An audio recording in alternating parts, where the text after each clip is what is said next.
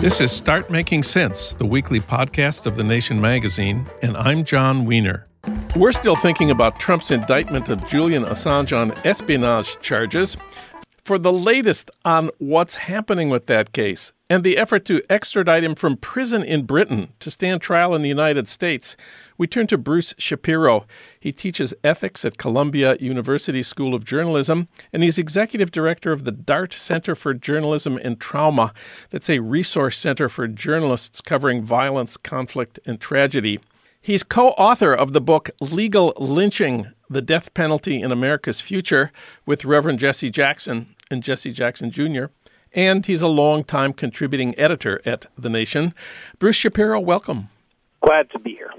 Well, big picture, Julian Assange is one of the most hated people in the world for liberals and many leftists. He worked to help Trump win the election. He's being investigated for rape in Sweden, and yet we are defending him on these latest charges. Remind us why.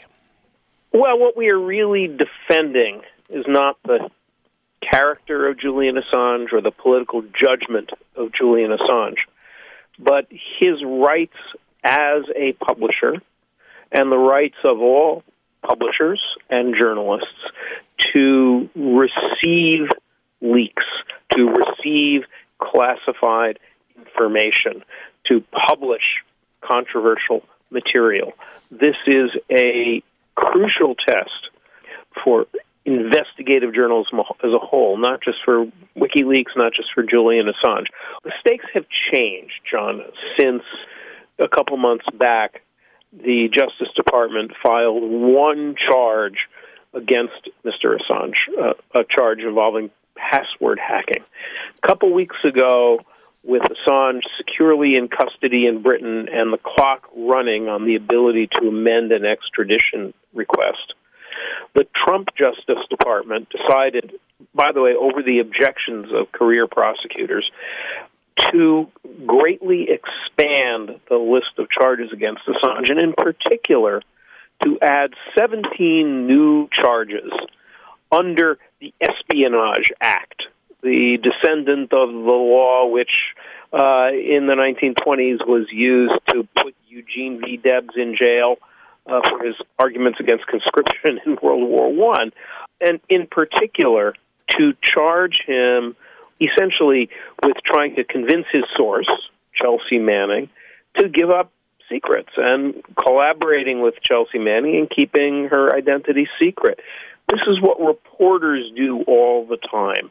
And whatever you think of Assange's political judgment, whatever you think of his character, the consequences of these quite unprecedented charges would be to criminalize similar publication by far more savory or far more reputable or far more sound in judgment publishers and journalists going forward.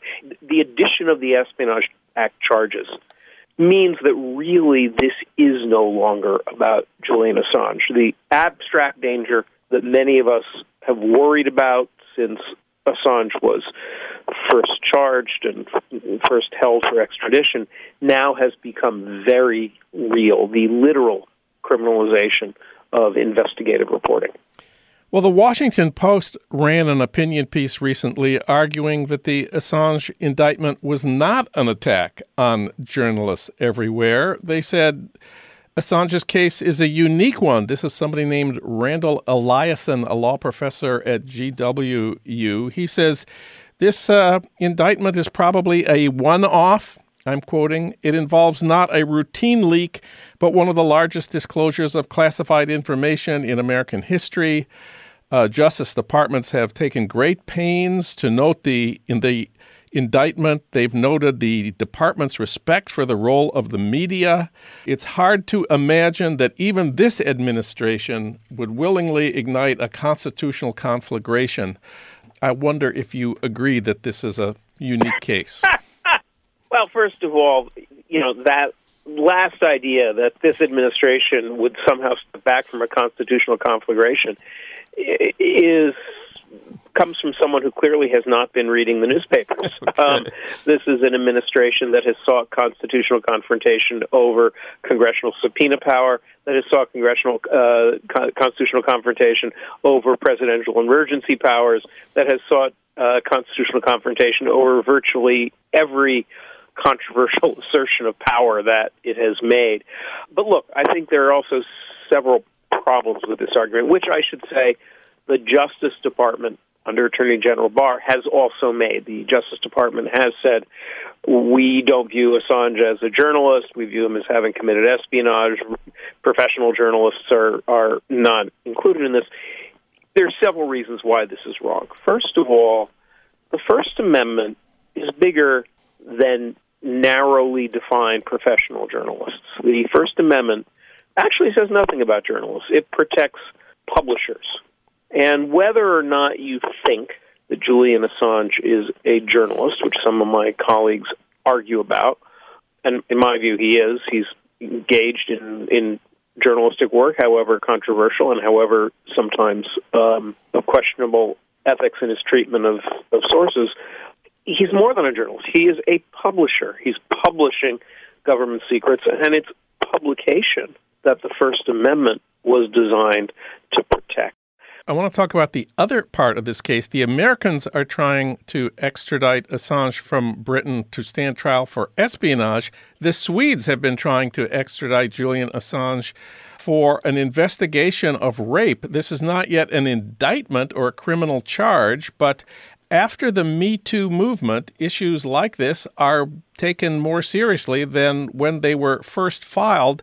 Last month, more than 70 British lawmakers signed a letter urging the British judge in the extradition proceeding there to give priority to the request from Sweden. They wrote, quote, "We must send a strong message of the priority the UK has in tackling sexual violence and the seriousness with which the allegations are viewed. We urge you to stand with the victims of sexual violence and seek to ensure that the case against Mr. Assange can now be properly investigated," close quote. What about that?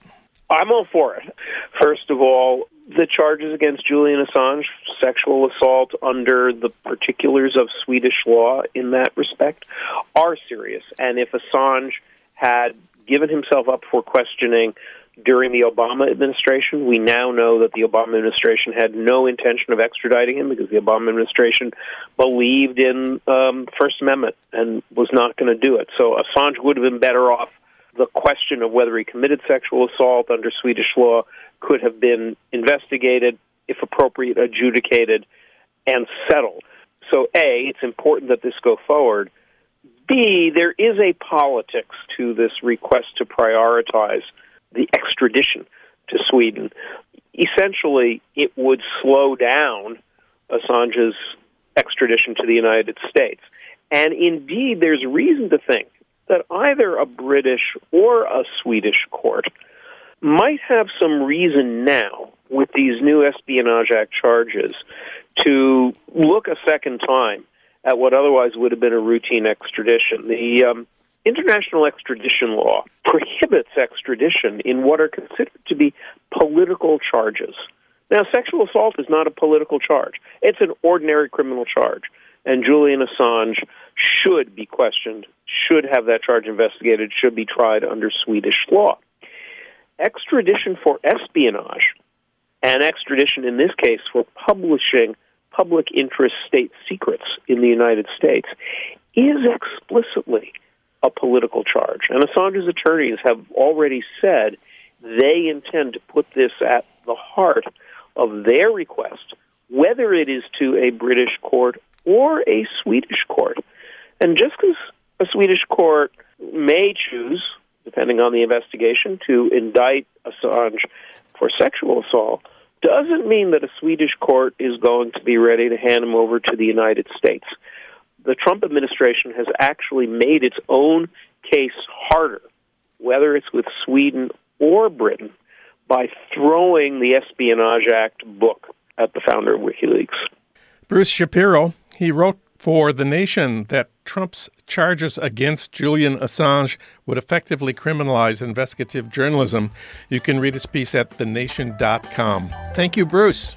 Thank you, John.